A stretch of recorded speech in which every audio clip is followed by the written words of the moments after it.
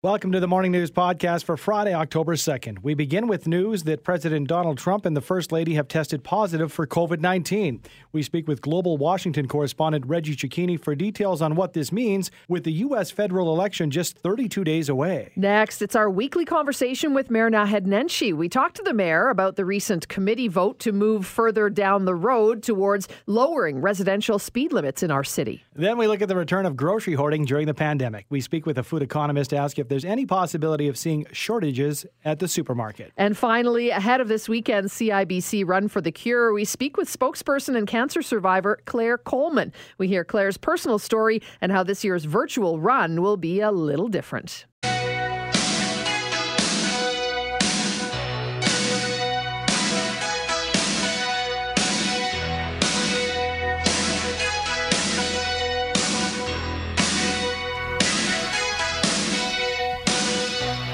7:09 on the Morning News.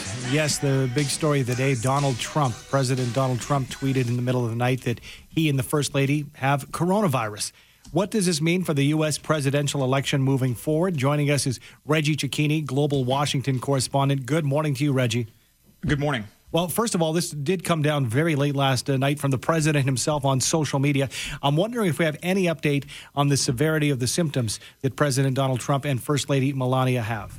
So actually, within the last, I would say 30 minutes, the New York Times has come out from their reporters who are close with the president's campaign and close within the White House, saying that Trump did have minor symptoms. He was lethargic at a fundraiser in Bedminster, New Jersey last night. And if that's the case, that means that this story likely goes back further than just a couple of hours or a day, because the president had time to develop these symptoms before he was tested and tested positive. So there are new questions being raised as to how far back contact tracing is going to have to go. And at 74 years old, Reggie, Donald Trump is in that prime category to really suffer severe consequences potentially from this virus. So what do they do going forward? And really the big question, I guess, is does anyone have the power to cancel an upcoming election if Donald Trump does get really sick? Well, I mean, so to unpack that, number one, the president's age is problematic here, not only because we've heard that from health experts, because the president himself has said that the older population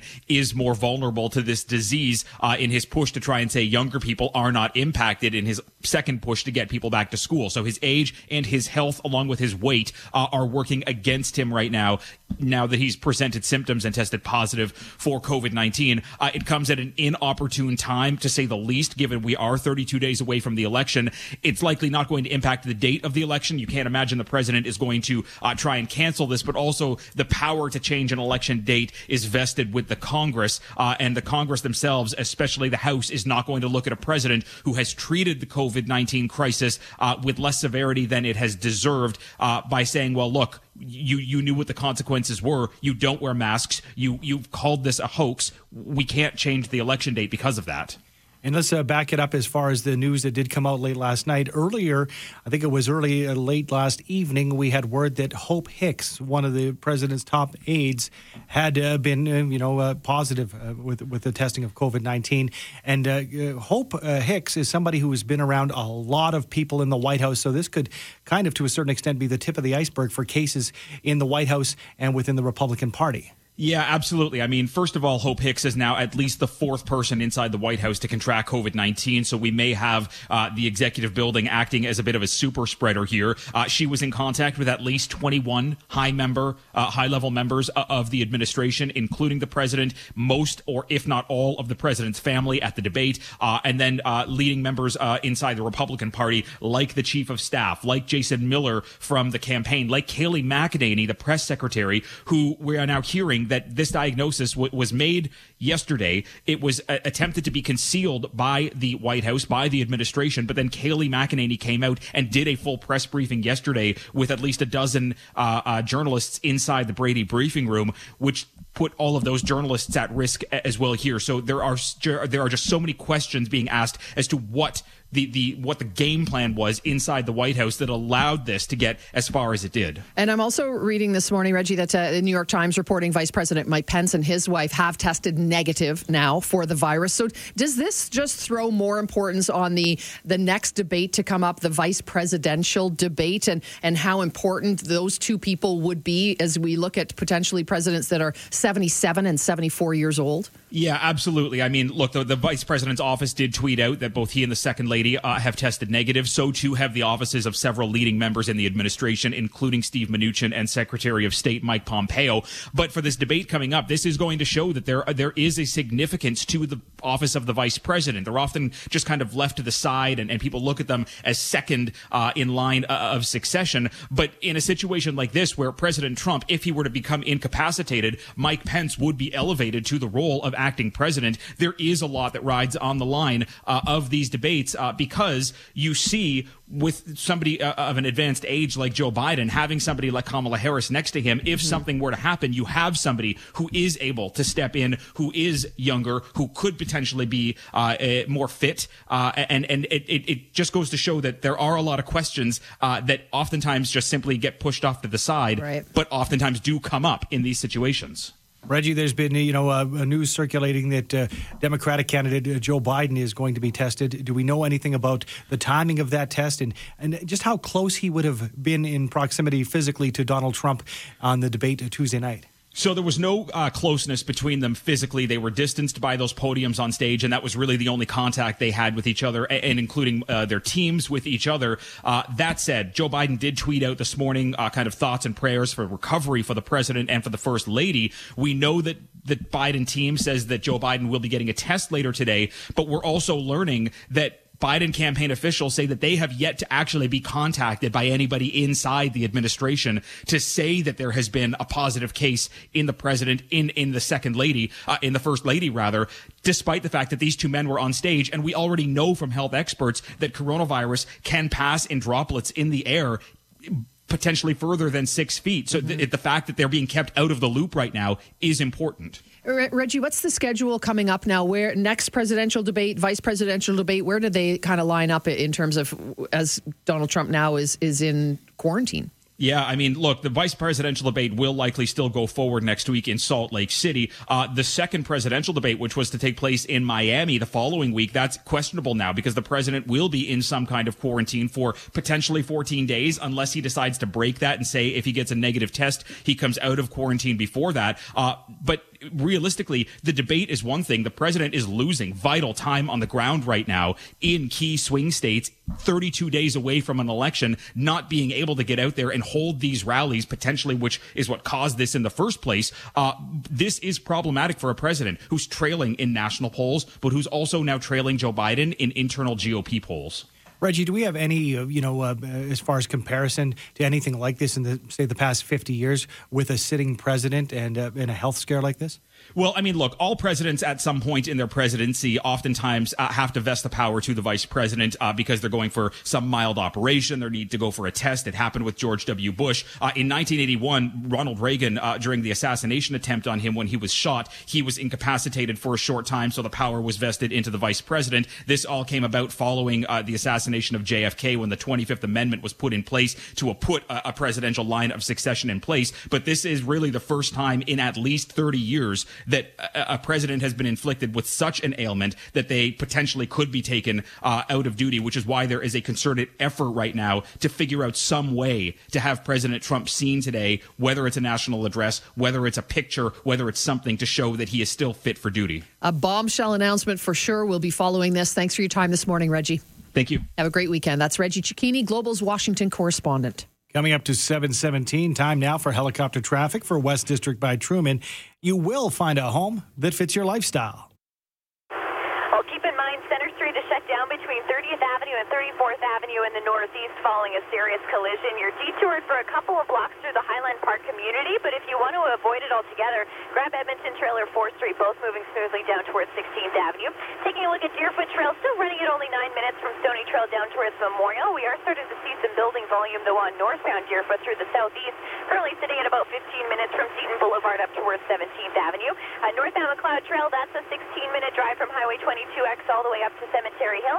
You are dealing with a couple of construction projects still, that big one by 22X. There's lane realignments and speed restrictions in place there. And then you've also got that bridge work north of Heritage Drive where traffic's down to 2 lanes in both directions. 14th Street, though, through the southwest end, that's moving smoothly up to Glenmore, as is Glenmore Trail itself. Eastbound lane still running at only 9 minutes from Cersei Trail out to Deerfoot.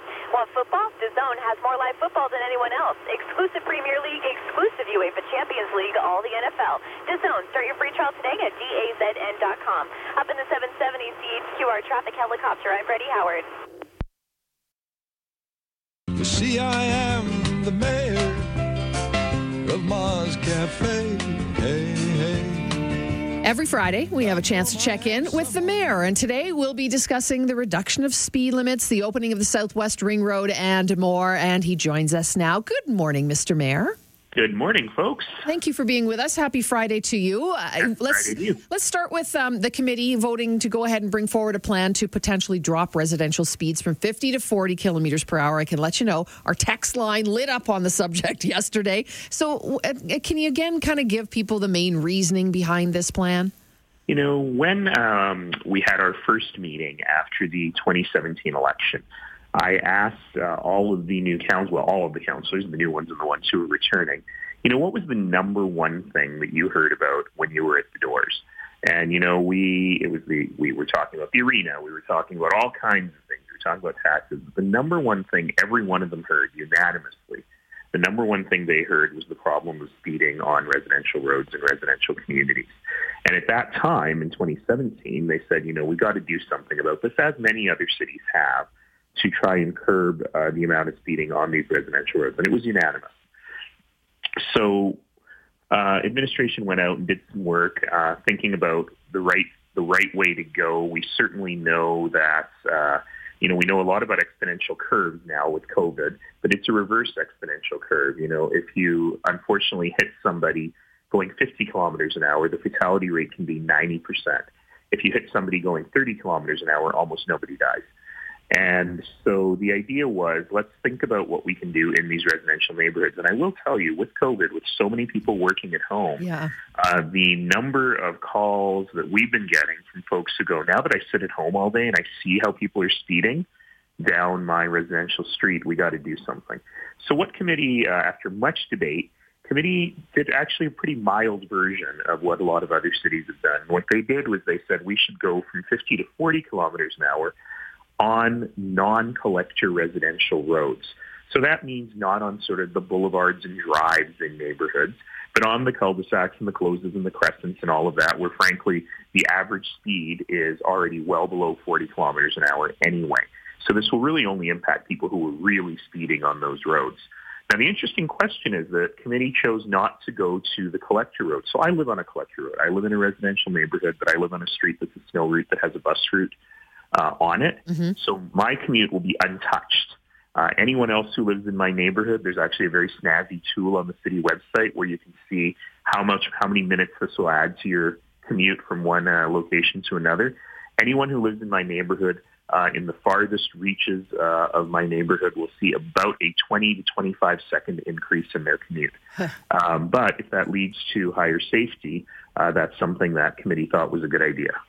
Still talking roads, Mayor, and I am a creature of habit, but I broke that habit this morning. I took a different route to work. I took Sutina Trail, and let me tell you, I was impressed. Let's talk about what kind of a game changer this is for people who live in the South and Southwest. Well, I'm really interested to ask you, Andy. I don't know where you were coming from, but how did it help? Well, it probably took, maybe shaved off about a minute. I live down south near South Center Mall. I took Anderson Road as far west as I could and got on the trail there. But for me, it might have been a little bit longer because I just want to make sure I didn't miss my turnoff because I've never been on this road before. Right. But I was just super impressed. Once you get on that and you see 4.5K to Glenmore, you realize how quick of a tool it's going to be. No traffic lights, no anything else to slow you down. Yeah, so I got the chance to drive it after opening it yesterday as well. And it was great. I took it right the whole length of it from south of Anderson up to Cersei. It was really good. But you know, I think what's important here is a couple things. Number one is that road has been under planning for, I kid you not, 68 years. You think some construction projects are long. This one is generations long, which is about half of the history of Calgary. But of course, it's a blink of an eye in the history of the Tsuut'ina Nation. And what really this means to me is, yes, absolutely, it's a win for Calgarians. It's a win for people in Southwest Calgary who've been waiting for this link, for this road for decades. But I'm really interested in the win for the Tsuut'ina Nation. You know, this was a tough choice for the nation to make. It was difficult for many members of the nation and many elders to say, you know what, we're going to enter into this agreement. We're going to cede some of our hard-fought land on our nation and build this out, not just to give people in Calgary a win, but also to spur economic development for the nation. And it was a big risk for them, and I hope that it pays off. You know, right now it's symbolized by a big Costco, but that's just the beginning of what I hope is really a very positive future for the young people in the nation. So it sounds a bit cheesy, but I hope the road is actually a bridge between Calgary and the Tsuut'ina Nation, and it will lead to benefits for all of us. And I was just really excited to play my part over the last 10 years, which is a little part, but in helping build that bridge and also this road. I think it is going to be a fantastic partnership. Can we ask you to hang on a couple of minutes, Mayor? We'll bring you right back.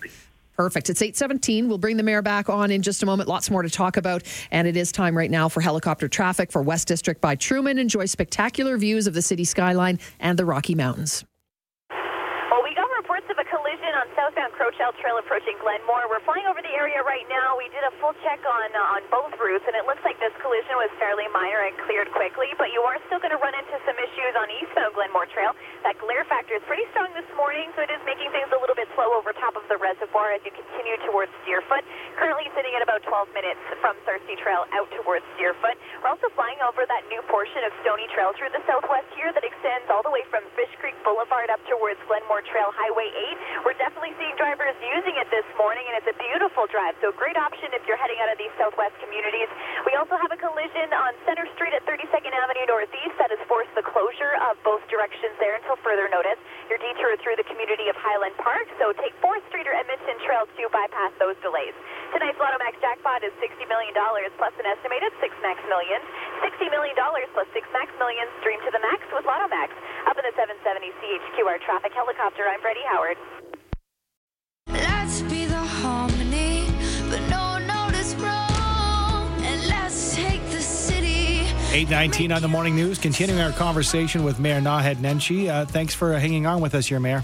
No, happy to be here. Well, this morning, the biggest news, not just, around the world, is that President Donald Trump has tested positive for the coronavirus, as did the First Lady. So this underscores that we still have to be vigilant. And closer to home at the Foothills Hospital, the outbreak we've seen.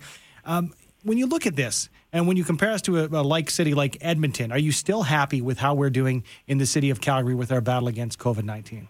I mean, we're doing all right. And of course, all of us wish the president and the First Lady well as all of the other hundreds of thousands of people infected with coronavirus today in the United States. But we're doing okay.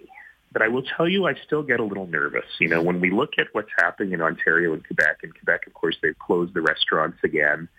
We're not doing anything particularly different than they've done in these areas. So I know I'm a broken record for almost 7 months now, but I need to remind people that it's all about discipline. You know, discipline is the best vaccine. Sure. And we still live in a pandemic. It is a dangerous pandemic, as we've seen. People are dying at Foothills Hospital, and it's impacting younger people a lot now. And even if you don't die, you get pretty sick. And you just don't want that for 2 weeks, and we don't know what the long-term effects are. So it's important to avoid getting this thing. I mean, it sounds obvious, but it's important to avoid it. And, you know, as we're going into festival time, you know, I think it's fall holiday time, I should say, I think some of us have forgotten the whole concept of the cohort or the bubble. And it's important to remember that even if the kids are at school, that doesn't mean the bubble is completely burst. So for Thanksgiving coming up next week, it really is important to stay in your bubble, to stay in your cohort for the people who are inside your home. So this is probably not the year to have a big Thanksgiving event. We know that big family gatherings are one of the areas where the virus is really spreading. It is certainly not the year to bring grandma and grandpa in to Thanksgiving dinner. And as tough as that is, it's just another sacrifice that we're being asked to make. But nothing changes. 3 things matter. Good hygiene, wash your hands, cough into your sleeve, keep your physical distance as best you can, indoors and out, at least 6 feet and a half apart, and wear a mask. We've got to remain vigilant. It's very true. Thank you so much for joining us. Always appreciate your time. Have a great weekend. Thank you. The one thing I will say, though, Dr. Hinshaw did not cancel Halloween. Yay. We were not planning on doing it either. We'll have some tips and tricks for safe trick-or-treating. But again, not the year for Halloween pub crawls, not the year for big parties. And Andy. stay within your, are you ready for it? Stay within your bubble. But one last quick question. What are you dressing as?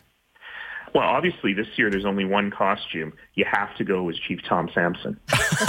Not Deputy Chief Tom Sampson, because there's no other time. Okay, next week when we talk to you, we'll talk about what that costume looks like. Thank you so much, Mayor. Appreciate your time. Take care. Bye-bye. That's Calgary Mayor Naheed Nenshi. I'm not a hoarder, I just like to collect things.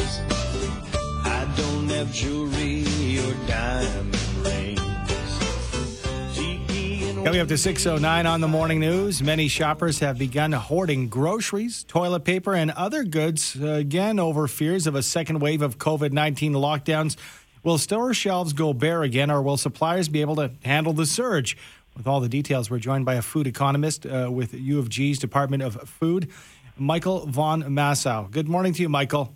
Good morning. Let's talk about this and break it down. Something that you've been quoted as saying is that these shortages are demand-based shortages rather than supply-based. So if you can break that down for us. Well, demand-based shortages, we have supply chains that run on a just-in-time system, and they depend on forecasts. It doesn't mean demand needs to be level, but demand needs to be predictable. So when we have these extraordinary events, these difficult to predict events, we sometimes have surges in demand that the system needs some time to catch up to. We're not out of paper. We're not out of, we weren't out of wheat when flour was short. Mm-hmm. What happens is the system falls behind a bit and then takes a few days to catch up. Those sorts of demand-based shortages are much less concerning than a supply-based shortage. You know, if we have a drought in Western Canada and the wheat crop is horrible, then we have a long-term issue. We have to find other sources to make flour. Demand-based means the system can catch up. The product is there. It's just managing the manufacturing, the logistics, and the ordering to get it there. And Michael, we are seeing and hearing it already. I'm seeing it on just even on social media in my group of people that, toilet paper is starting to get short. Paper towel, people are having a hard time finding that. We've never really been able to get lots of bleach wipes since the start of this pandemic. There's been a shortage of that, it seems. So is it just that we lose our minds because we fear that at some point these things are not going to be available to us at all? Well, I mean, toilet paper is a perfect example. Toilet paper is not experiencing a surge in demand. What's happening is people are inferring shortages on toilet paper from some potential short-term shortages of paper towel. If you think, we're seeing numbers go up, we're getting a bit more anxious, we're sanitizing more, kids are back to school, some people are expanding their bubbles. So the demand for paper towel is going up, particularly, as you said, that we continue to work at catching up on things like wipes, and so it becomes this self-fulfilling prophecy. Demand goes up, the system falls behind for a day or two. People see the shelves aren't completely full, although I still see product on the shelves. They buy lots because they want to make sure they have it. Mm-hmm. That makes it look like it's short again, so they buy even more. So we've got this sort of vicious cycle started. We're not short of paper, as I said before. We had this unanticipated spike in demand that the system will catch up. And if we remain calm, buy what we need rather than buying extra, mm-hmm. then the system will perform well and allow us to have the products we need. And if you don't believe me, look back at March and April when we saw the same sort of things and the system caught up. Right. Michael, you're a food economist, so this question might come out of left field, but I'm wondering, you mentioned, to me it seems like almost a domino effect. I see it's not there, so automatically I need to stock up and get extra. Could part of this have to be blamed on social media? And that's where I'm seeing a lot of it. People posting, I was at the grocery store and there was no toilet paper. You think that would have been a difference 20 years ago? Well, I think for sure that the speed with which news travels, the anecdotal shortages, we might see a shortage at one store because someone under-ordered for that day, right? These shortages may be as much as a couple of hours till the new stock comes in, but then people talk about it and it becomes amplified through social media. I think without a doubt that happens. But we're also seeing, it's good that we're having conversations like this, but the news is covering it, and then people have more anxiety. The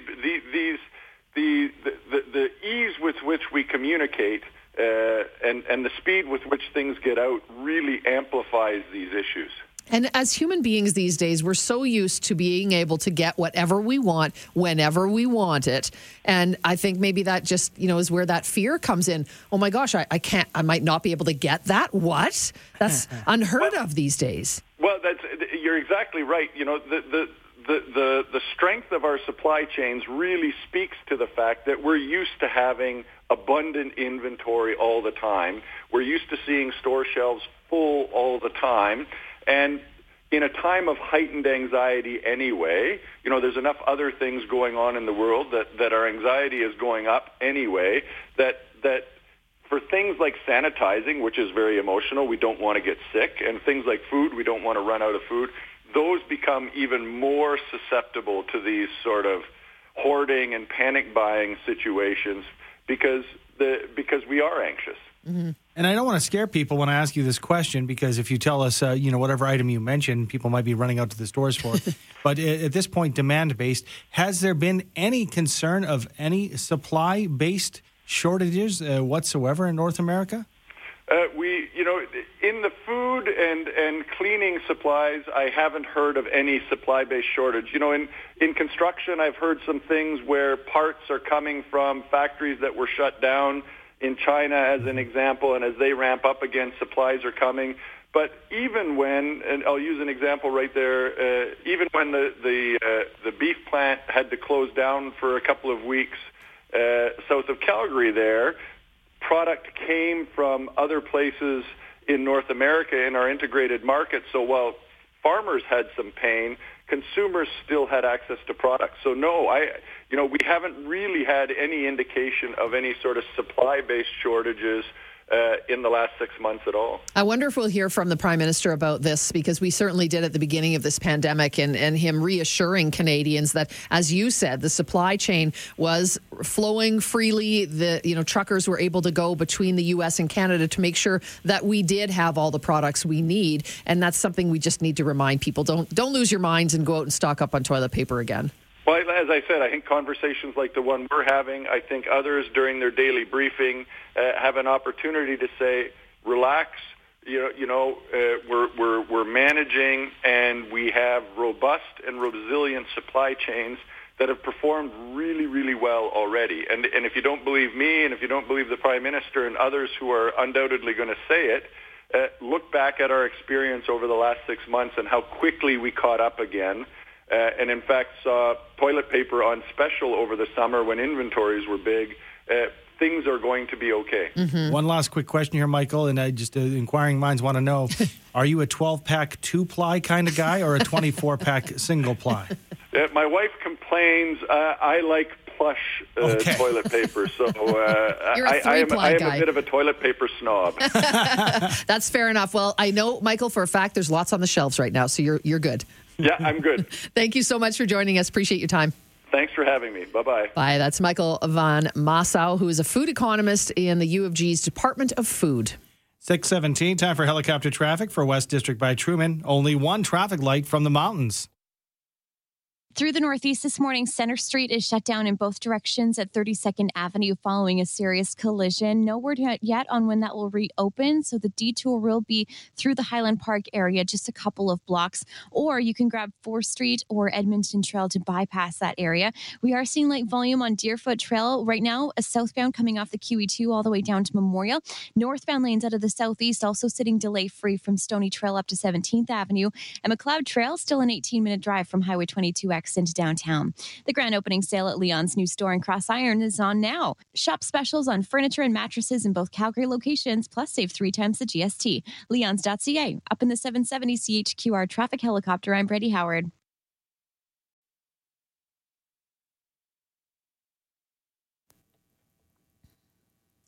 7:49. 1 in 8 women are expected to develop breast cancer during her lifetime. And every day in Canada, 75 women will be diagnosed with breast cancer. Well, Breast Cancer Awareness Month is underway. And this weekend, it's Calgary's 24th annual CIBC Run for the Cure, the virtual edition. Joining us now is this year's local CIBC Run for the Cure survivor spokesperson, Claire Coleman. Good morning, Claire. Good morning. Thank you so much for joining us. We'll talk about the virtual run on Saturday in just a moment, but can you tell us a little bit about your story, your journey, Claire?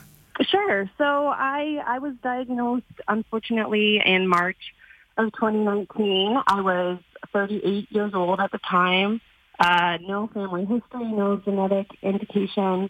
So it obviously came as quite a shock to me. I was lucky enough to get checked out and to discover the breast cancer early enough, I should say, that I was able to be in remission now, to make a full recovery. I did have to undergo chemotherapy, surgery, radiation, so I had quite a year in 2019. But I'm feeling good today, which I'm very thankful for. Fantastic. The Run for the Cure is developed and made for people like you in your situation, Claire. And I know that I lived in a neighborhood where they would be run normally down south. Yeah. This is virtual. So tell us how this is going to look and how people can get involved for the awareness and the fundraising. So the run is still on. It's just virtual, as you mentioned. So I myself am just doing a run in my neighborhood with my family. I have a team that I've created that I've fundraised for, and the CIBC Run for the Cure website is up and active and accepting donations. So it's really up to individuals to sort of mark the occasion on their own, but there's still a great need out there. Obviously, right? I mean, you're the ultimate example of why fundraising is so very important still to this day, Claire. So do folks just go online and you can run anytime, anywhere, as long as you just kind of keep track of your distance? Exactly. There's a Run for the Cure app, CIBC Run for the Cure app. There's going to be a live stream event on Sunday morning as well. All the information is on the website. And you're able to donate there directly, or if anyone has a friend or family who's maybe been affected or maybe created their own team, you can search for different teams or people, or just make a donation on your own. Fantastic. It is. I'm just looking at the website. It is support.cancer.ca, and you can go on, sign up, get all the information you need, and do it at your own pace. That's the part that I love this year. Mm-hmm. Thanks so much for joining us and telling us all about it, Claire. Sure. Thank you so much. That is Claire Coleman, the 2020 Hope Speaker for the CIBC Run for the Cure Calgary. And yes, they've gone virtual.